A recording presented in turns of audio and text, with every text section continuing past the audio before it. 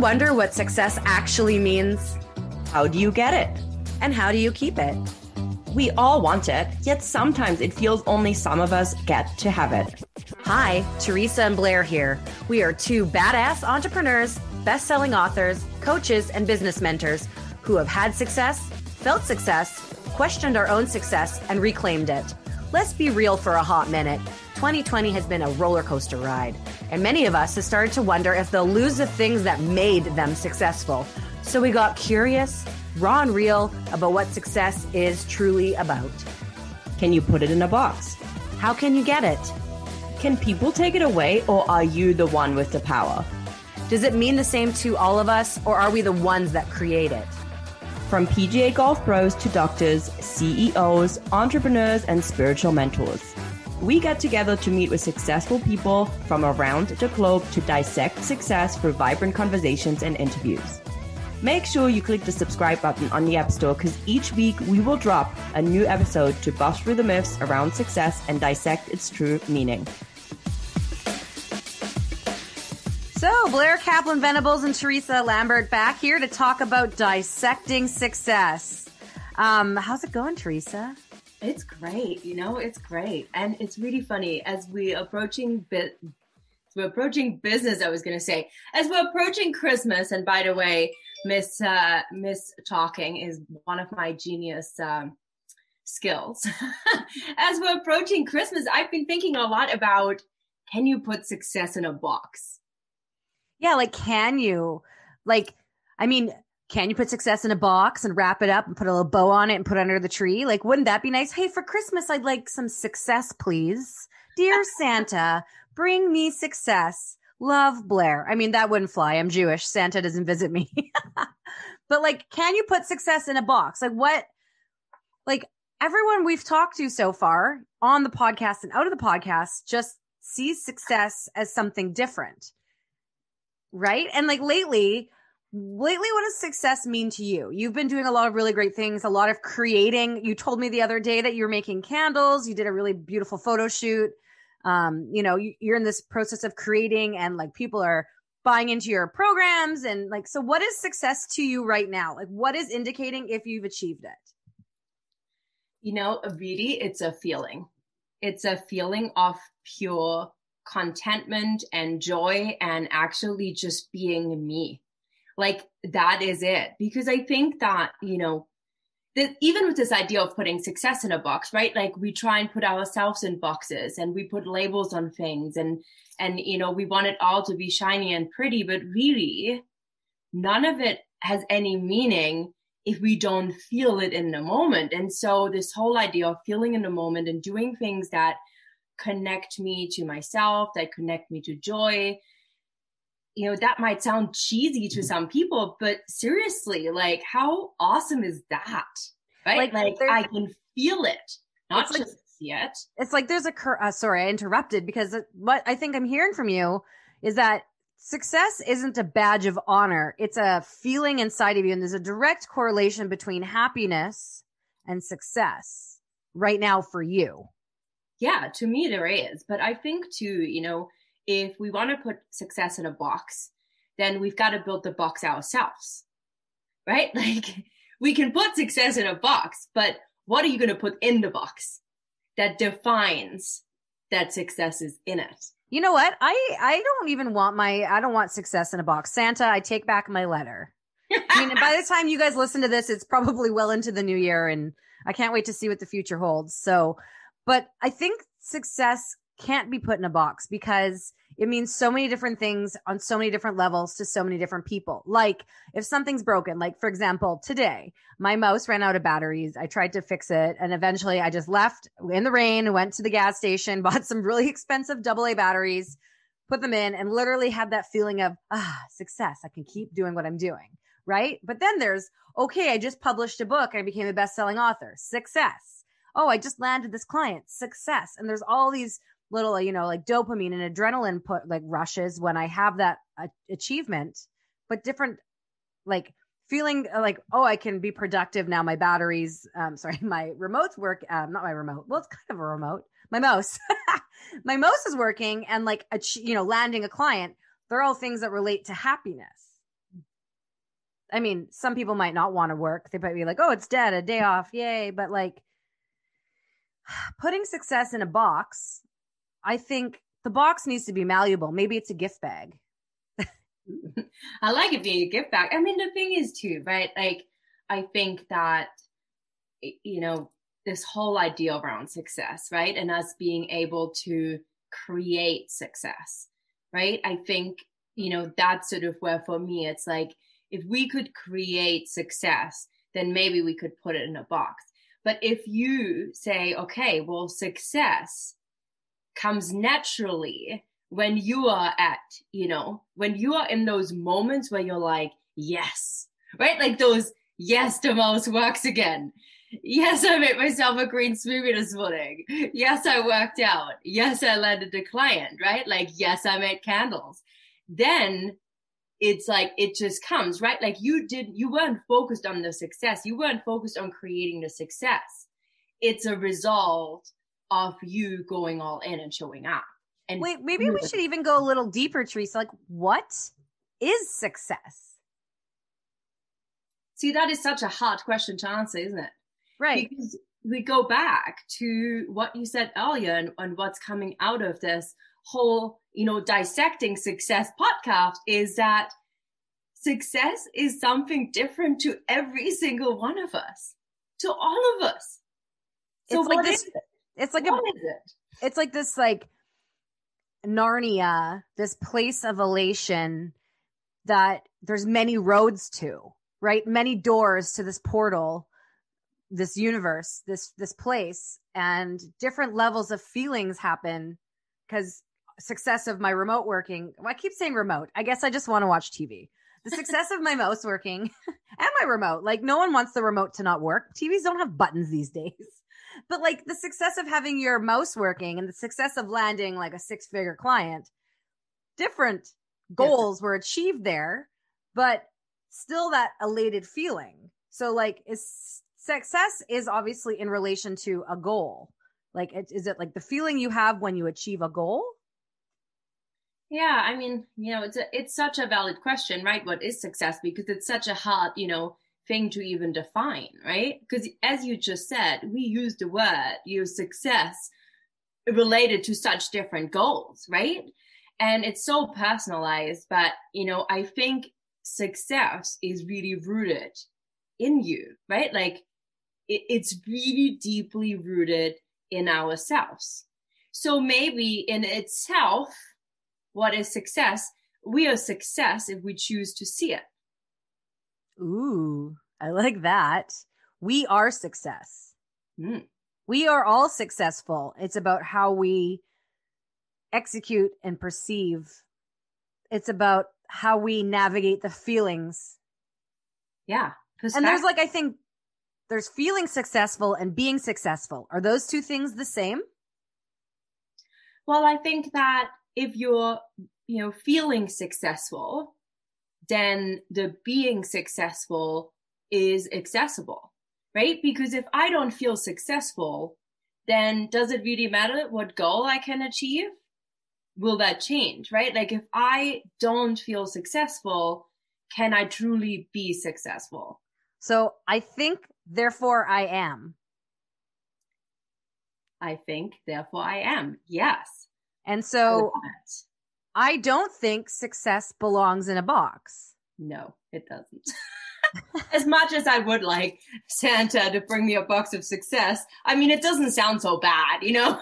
Yeah, but no, it does not belong in a box. And you can't box it in neither. So can you gift people, like, just, you know, like on this box theme, I just keep picturing like the gift emoji. Can you gift people success? Can you give people success? Can you take away people's success? Or are you only in control of your own success and you have no control over anyone else's? See, that's more what I believe. I believe that we are in control over our own success only. So we are the ones that choose if we are successful, right? Yeah. And if we choose that we're not successful, I think the only time that someone, you know, someone taking away your success are the things, you know, things that happen I think that is, again, right? Like when we change our perspective and we almost give our power away, right? Like giving your success away because someone else, right, has taken it. It's like, but if success is a feeling and you are successful, if I sit here and I'm like, I am successful, then really no one can take that away from me. Nothing can take that away from me. Right. And I think that's important for the listeners and viewers to understand. Like, you are in control of your own success because you're defining what success is to you. So you can't use other people as a scapegoat when you don't achieve your goal, because it's your job to reach that destination. Yeah. It's your job to achieve that success. Like, you have the GPS to your success embedded in you. Yeah, I just made it up. You have the GPS embedded in you to success. I love it. The GPS to success. Maybe that's what this episode's going to be called. The GPS to success. It wouldn't be so bad. You know, it's like, I think it's true though, because you follow your intuition. Like, you set goals, you follow your intuition. Sometimes it leads you down a dark path and then you have to pivot, which is part of your lessons learned. And we all go through that. And along the way, you have little milestones that you succeed at. And then those little goals achieve one bigger goal, right? Like, let's talk about, this has nothing to do with business, but let's talk about fitness. Maybe your goal is to run a marathon. By the way, I don't run, so this is not my example, but you know, maybe you don't run. So you start by running, going for walks and running for 5 minutes. And then you work your way up to 10 minutes, then 15. And eventually you're running the length of what the marathon or the race would be. But the thing is, along the way, you're celebrating like, wow, today I ran 5 minutes. And then next week you're celebrating, wow, I did 10 minutes. And you're celebrating those little milestones of success to achieve that bigger goal of success. And it all comes together as like one big feeling of, you know, achievement. But I think it's important to acknowledge those little wins too. Oh, I think it's so important because it's all little steps, right? Like, I think too, that's, you know, so much what we're talking about in our podcast is that, you know, you can't label success, right? It's not about the money. It's not about the title. It's not about, you know, the achievement, but rather the journey, right? So if we feel successful along the way, then every time you are, you know, hitting 5K, 6K, 10K, 20K, you know, 30K, and then the 42K, is it for a full marathon? Geez, I don't know. I only run for the bus and I haven't even done that in a long time. But it's the journey, right? Like, if we feel successful along the way as we're preparing for this achievement, right? This goal, this one, you know, cornerstone that we use to continue to fuel the fire of success that's already within us, then, you know, how much more powerful is that? So, you know what I was just thinking about, and I actually was just out for a walk with a girlfriend, and we were talking about like being hard on ourselves, how we're all very hard on ourselves, and you feel like, you know, like, am I good enough? And Teresa, when I first met you, you and I did a coaching session together, and you had me make a brag bank.